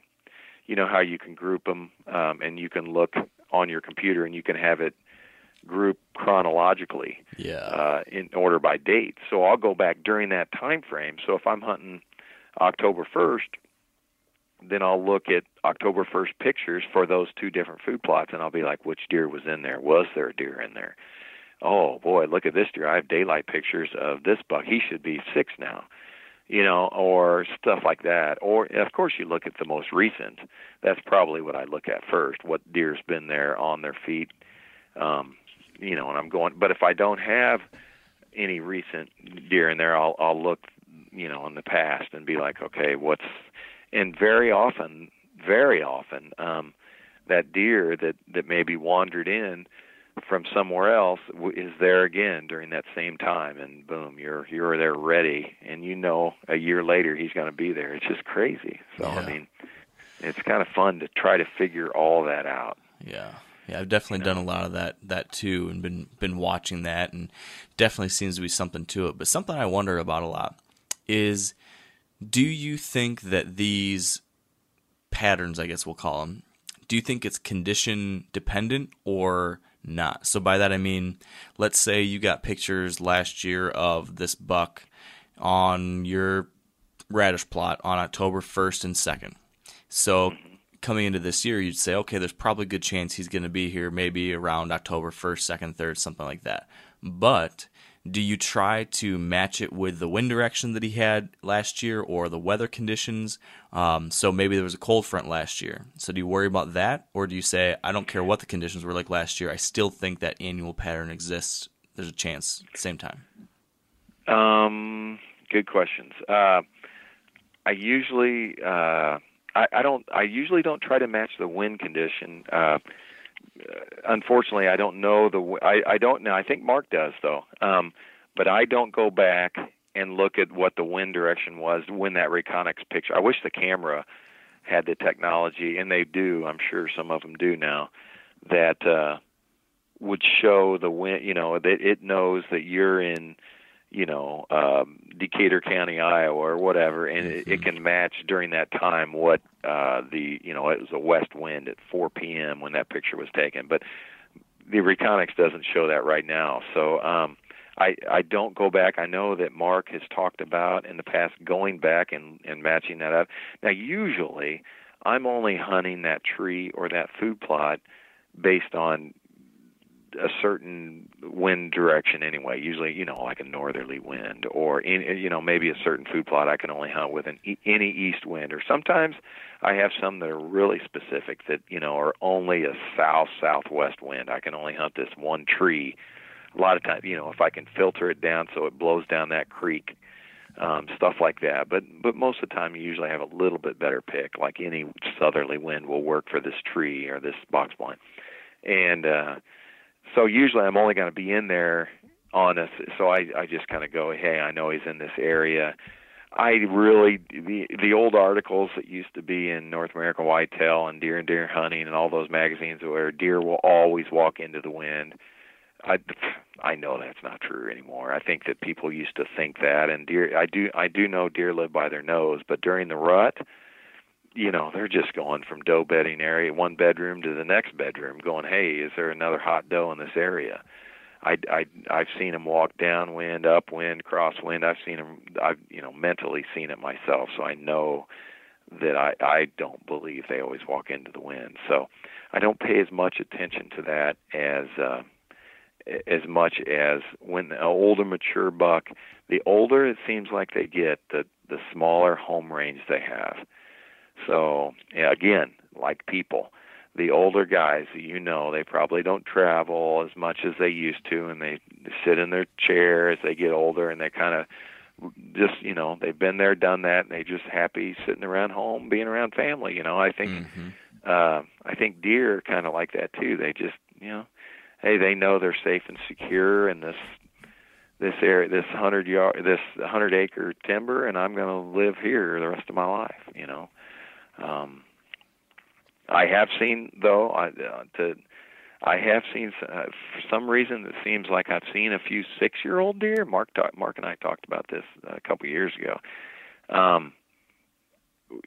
6-year-old deer sometimes I've seen them. If 6, you'd think is super mature. But every now and then, I've seen some 6-year-old deer will just wander. I had this buck. We just found him dead. He's one of the 5 I was just telling you about that found dead. He was 8, but at 6 years old, he literally was. He actually was over 200 inches at 6, and I was gonna start hunting him on the 25th of October, and I had a cell camera, and and I came out of a meeting that I had. I was, like I said, I was going to leave the next day, and I on my cell camera it gave me a text, and it was him with half his rack broke off at the base. Oh, wow. And I just went into depression that season. But anyway, he was a wanderer that year, and we saw him everywhere. And he only had half a rack, but he just was on every camera. I had probably 25 cameras on that farm. It was a big farm, 707 acres, and I had him, I bet you seriously, probably 23 out of 25 cameras. He was just one of those deer. But then at 7, he tightened back up, and at 8, he tightened back up even more, and he was just real homebody. So sometimes they do weird things, They're not always predictable, but wow. It's fun trying to figure them out. Yeah, that is what keeps us coming back year after year, no doubt about that. So yeah. You've talked about, a lot about kind of what we're doing from a management standpoint, how you're tracking these deer. And like you talked about earlier, you've got a great situation. You've got a lot of mature bucks. You have several different properties you can hunt. You're in a terrific place that some people might feel they can't relate to. But your last season, from what I understand, is something that a lot of guys can probably relate to. I want to talk to you about that because, and correct me on this if I'm wrong, but I think I saw that you didn't kill your first buck of the year last year until December 2nd. After That's right. Yeah, and I think I saw that was right. 60 days of hunting, more than 100 individual sits. Yeah. That's something, that kind of challenge, that kind of frustration. I know I've experienced that. I'm sure a lot of other people have. What was that like for you? How did that, what was the mental side of that? Because at least for me, I know that's where the big challenge comes, especially after months and months of going at it. I'm sure that was tough. Can you talk about that? Oh yeah, I remember it well. I basically what I did is I set my sights on one deer, and I went after one deer, and it was he was a giant, and I just said, hey, I've had a lot of years where to me, these stories about even tracking an 8-year-old that we find dead is just as rewarding to me. And knowing how he acted, like at 6 he went crazy, and he was like a little kid running everywhere, and then finding him dead. It was sad when we found him, but we figured he disappeared off cameras. I was like, I bet he died, and sure enough, we found him. But it's not all about the kill to me. I don't have to. I don't have to kill a buck. Although during the season, I think a lot of my friends would say quite the opposite, because I get stressed out. It is nice when you kill one early season and kind of the stress is off of you. And I think part of that is for the Drury team, because they give us all these points and rewards if you get one on the board, and that's how they have their system set up. But honestly, to me, it started out outfitting. I love to watch others harvest the biggest deer of their life. And outfitting, of course, you get to see that quite often, especially when you get guys that are from states that maybe don't grow as big of bucks as the Midwest, and they would come in and they give you these bear hugs. I remember I had these three brothers that would always come, and they were from out east, and every time I'd have to almost wear football pads, because if even one of them killed a big buck, they would just tackle me, and they would. It was so fun. I mean, it's just so fun. And I have 3 daughters, and 18, 15, and 7. So I've taken my older 2 many times, and they've each harvested at least, I think the oldest one's harvested 5 big bucks and a bunch of big turkeys, big mature toms, and my 15-year-old, I think she's harvested 4 big ones and a bunch of does and all that. And just the smile on their faces and the excitement of others taking it's just, the friends, we kind of got like a group of friends that we hang out with that all help in food plots, and they all help strategize, where should we put this food plot, how, and stuff like that. And it's just, it's fun. They kind of know their member. They get their member of the text group. They maybe a group text, and hey, I got this, and they know to be super secretive too. Like we don't want the neighbors knowing about it. I'm sure they know them because they got pictures of them too, but sometimes they don't. So we don't tell. We keep that pretty tight-lipped, and it's just fun figuring it all out and being a part of a group. The camaraderie, sharing around when we're cooking at night or around the grill or campfire and stuff like that, or maybe in the summer even fishing in a boat and talking about, I wonder what this deer. We name them all too, and that's kind of, everybody makes fun of us, but when you have different, it's just a lot easier to call them a certain name versus hey, the big 12 point, or maybe there's 2 big 10 points or an 8 point, and it's hard to imagine if you didn't have names for your kids or or your friends. I mean, you just say, hey, the brown-haired kid, It's a lot easier to have names, that's for sure. It's a lot easier. You just name them. So that's what we do. Yeah, no, I can totally relate to that aspect of it. It's a lot of the process. The process is what I think is so compelling. Yep. The kill, of course, like you said, yes, that's what we're ultimately shooting for, but everything else that goes into it is what makes it so special, I think. So you had a heck of a process trying to get after this one big deer. What happened? I was unsuccessful. I believe it or not, I only saw him once, but I had Reconyx pictures of them just over and over and over, and some were even daylight. So I was like, man, I'm just picking the wrong stand. I've never set so many stands for a deer. I literally got aggressive on this deer, and I'm usually not aggressive. I just kind of wait for the right conditions, but he was really big, and I was like, I probably got a little too aggressive. All of a sudden, he disappeared on November 9th, and I kept on thinking, well, I just don't, sometimes I didn't even go in and check the Reconyx pictures because you're going in right in where he lives, and I just kind of wanted to stay out of there thinking he was there. But then even after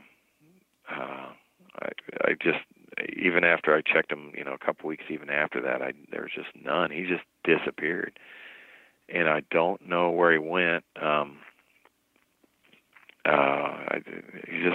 So finally I just kind of gave up and went off to another deer, and I've never seen him again, never found his sheds. He just disappeared. I hope we never found him dead, so I don't know, but wow. It was worth it. I would do the same thing again this year if he was that big. He was like, 215 big, oh, wow. Like world class, once in a lifetime, once in maybe 3 or 4 lifetimes, So I would do the same thing again. Wow. Yeah. Yeah, that's a tough thing. I've been in a similar situation, although not with a 215-inch buck, but here in Michigan, a big buck for us out here is like 130-inch, and so I've been after this buck that last year he was I think he was a 5-year-old last year, so it was him or bust here, and same kind of thing. I put all my time into this deer. I canceled other trips. I just obsessed over him trying to make it happen, and similar to your kind of deal, he disappeared on the 14th of November.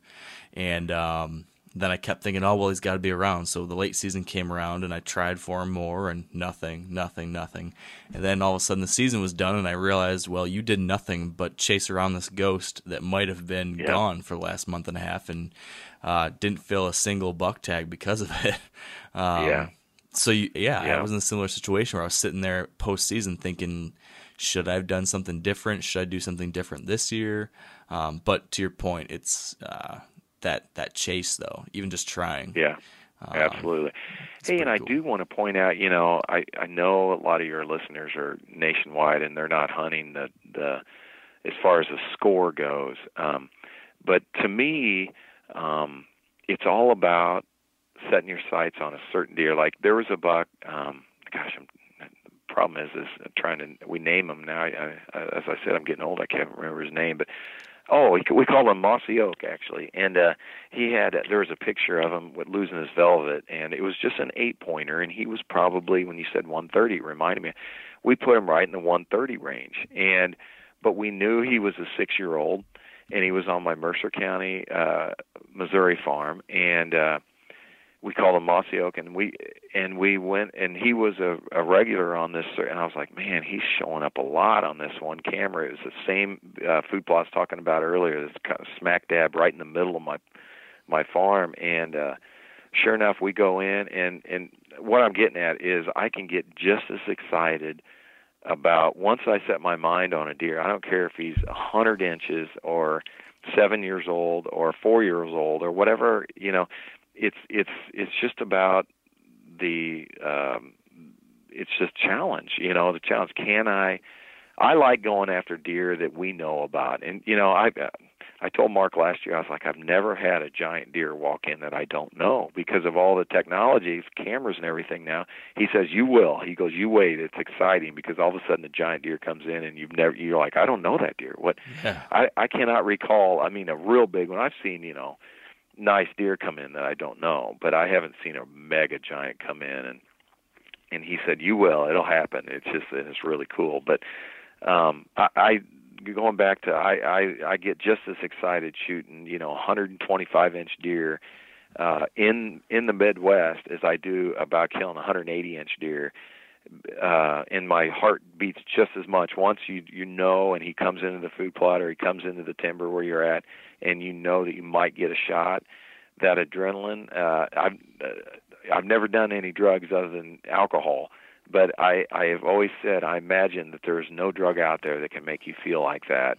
Yeah. And that excitement, it's just awesome, and that's why I hunt, and it's just as exciting too when you're behind the camera filming one of your buddies. Yeah.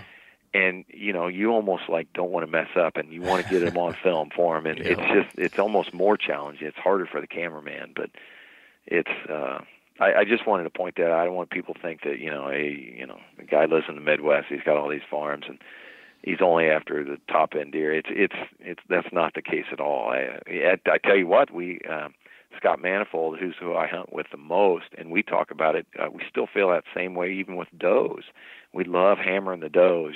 We usually do it late season, but it's fun. It's just when you're able to harvest a deer and then eat the meat from that deer. That's something special about that. It's like, you feel like a pioneer or something back in the day. Yeah. That's the way to do it. So speaking of that, that feeling you get there when you set your sights on a deer, you set a goal, and you're actually able to get a shot at that deer. You have been in a situation now over the years where you have been able to see a lot of big mature bucks come in, and you've gotten shots at a lot of big mature bucks. Yeah.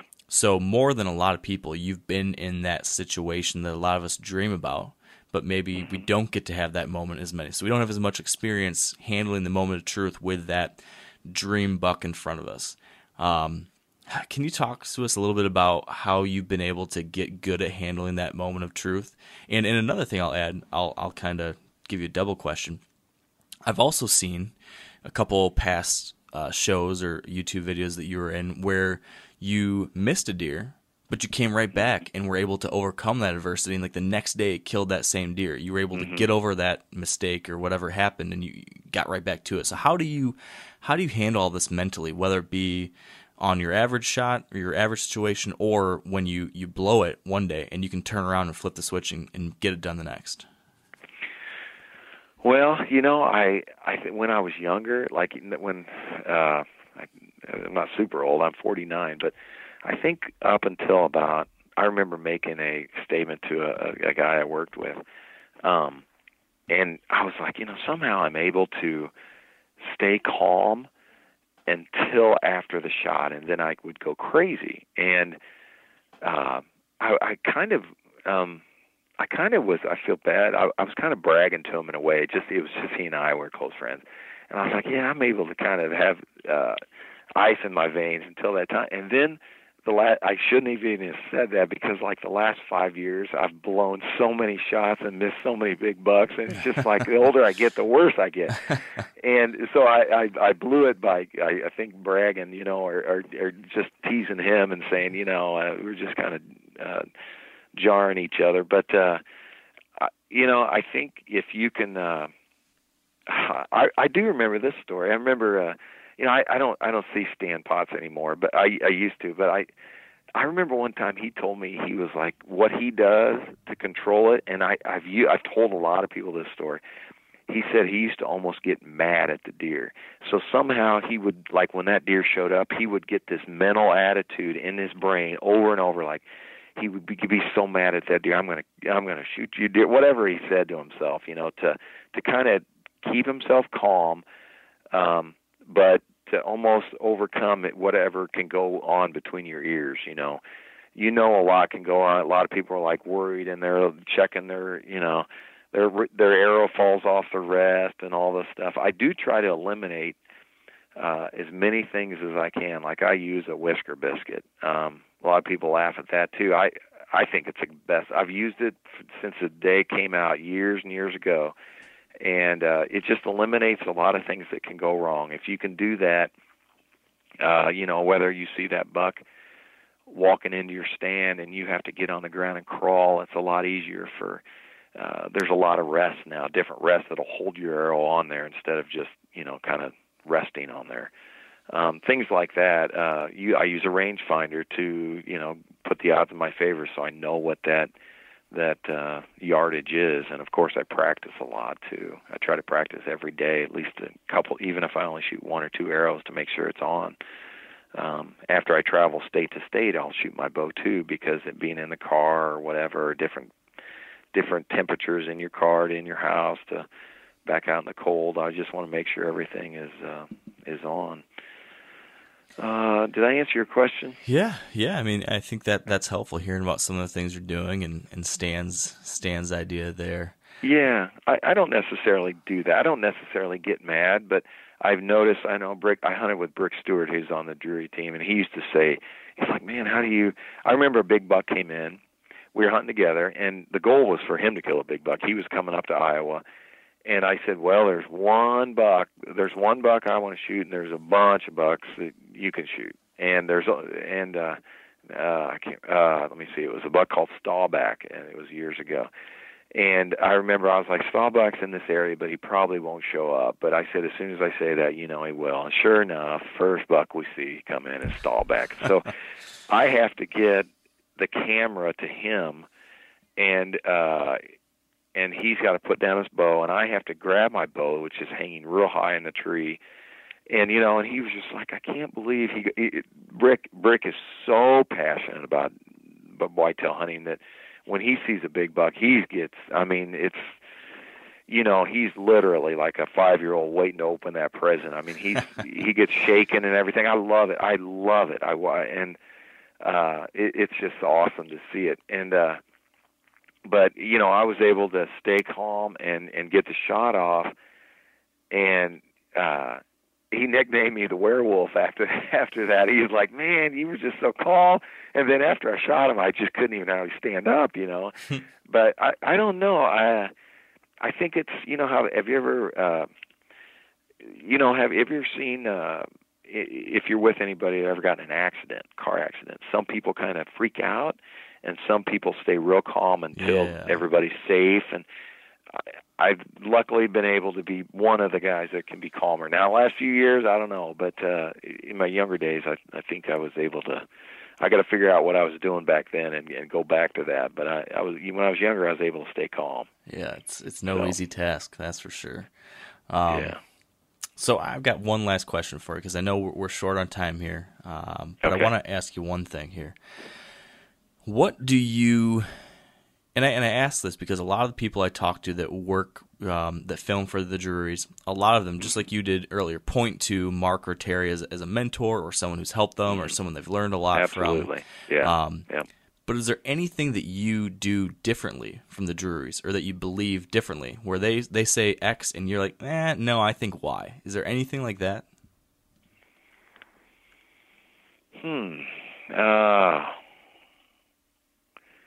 Boy, nothing really comes to my mind. I will say, I've been in the industry going, I used to go on the ATA show years ago, and I've been to when I was an outfitter, I went to all these shows. One thing that it's not different, so I'm really not answering your question, but I will say one thing that just came to my mind that I love about Mark and Terry that they do right is, they're some of the biggest guys in the industry, and I think when someone else, even another TV show that they're maybe competing against or whatever, when somebody else kills a big deer, it seems like those guys are genuinely happy for him, where instead of looking at it like competition, like, hey, that's another show they're competing against, they killed a giant 200-something inch deer. I think those guys are just different, and there's no jealousy, and that's the way I wish everyone can replicate that mindset and just be happy if your neighbor kills a big buck, or if a close friend of yours, or a lot of times you see a lot of jealousy, and it hurts the whole industry. And when they fight over big bucks and everything, it's just like, gosh, just be happy for them. Sometimes your neighbor's gonna get them, sometimes you are, but I've seen it ruin relationships. In within my own family of friends, I've seen guys getting fights and me getting fights back in the day, and jealousy over it. So I'm talking a little bit to myself too, but I think I've gotten better at it by learning from those guys of what not to do, and be a good person and try to just be genuinely happy for other guys. And that's the only thing that really comes to my mind. It wasn't not what they do different, but what they do so right. Yeah, well, I think that's a good message to end with, because this stuff is supposed to be fun. It's an opportunity share in a wonderful activity with friends and family. And it's just, all the Facebook envy and, like you said, the jealousy. It does no one any good. So yeah, no place for it. Yeah, that's a great reminder. So Tom, I really appreciate you taking the time to do this. This has been fun. Yeah, Mark, I appreciate the invitation, and hopefully we can draw more young deer hunters to the sport. And that's Scott Manifold. That's, like I said, he's the main partner I hunt with now.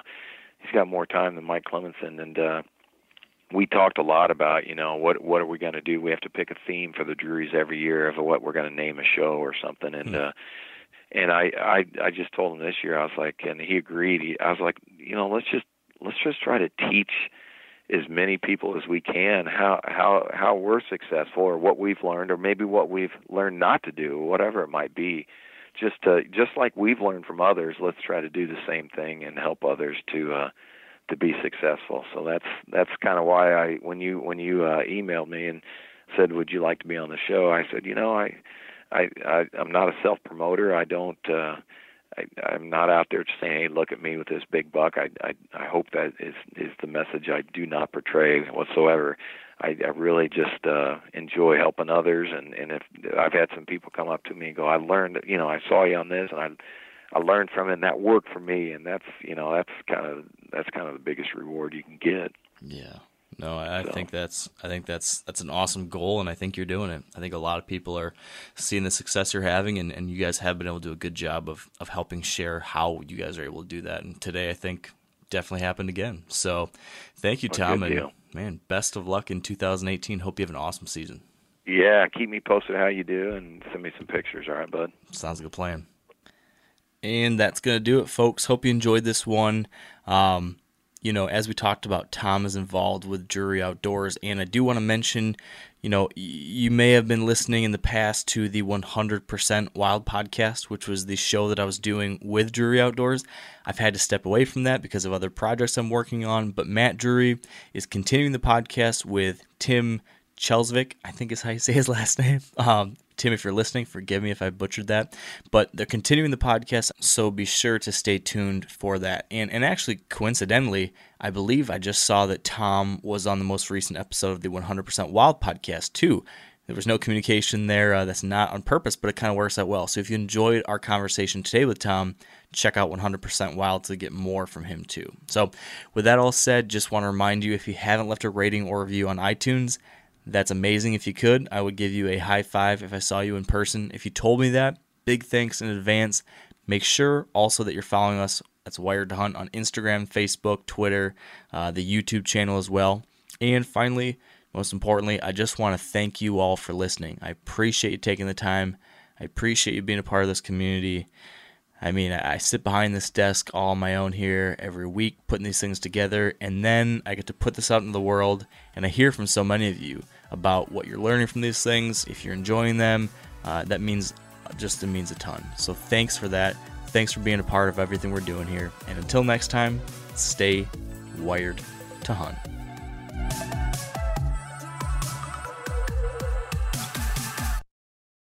Outdoor adventure won't wait for engine problems. Things like hard starts, rough performance, and lost fuel economy are often caused by fuel gum and varnish buildup.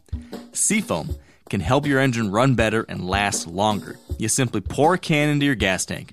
Hunters and anglers rely on Seafoam to keep their engines running the way it should the entire season. So pick up a can of Seafoam today at your local auto parts store or visit seafoamworks.com to learn more. Hey, if you guys like to cook outdoors, and you oughta, you should check out the Weber Slate rust-resistant griddle. So this is a carbon steel cooktop that's safe for metal tools. It's pre-seasoned with food-safe oils and ready to cook on right out of the box.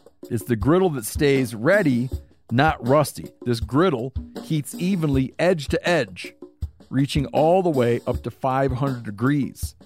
Get fired up for your new Weber Slate rust-resistant griddle.